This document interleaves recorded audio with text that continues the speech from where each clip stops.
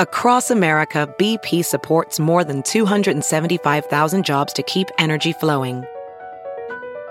Jobs like building grid-scale solar energy in Ohio and producing gas with fewer operational emissions in Texas. It's and, not or. See what doing both means for energy nationwide at bp.com/investing in America.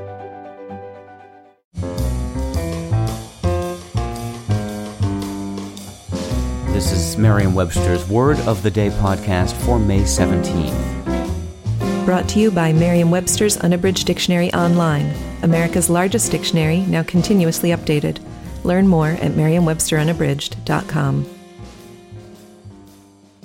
Today's word is terrestrial, spelled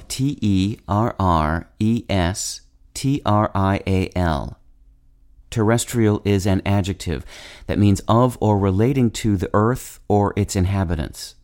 It can also mean living or growing on land, or belonging to a class of planets that are like the earth, as in density and silicate composition. Here's the word used in a sentence from the Denver Post.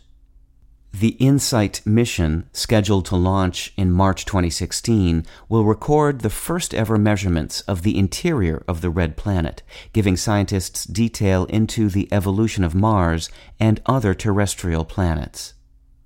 What do terriers, terrariums, and terraces have in common with the word terrestrial? The answer is terra firma. All of these words derive from the Latin root terra, which means earth.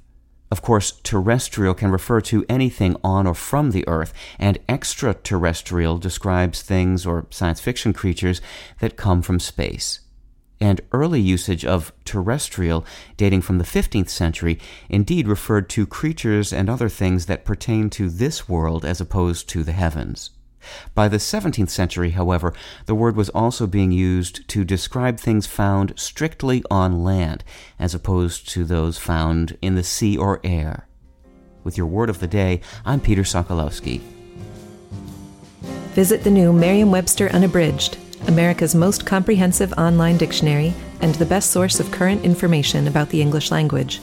Get started today at merriam-websterunabridged.com.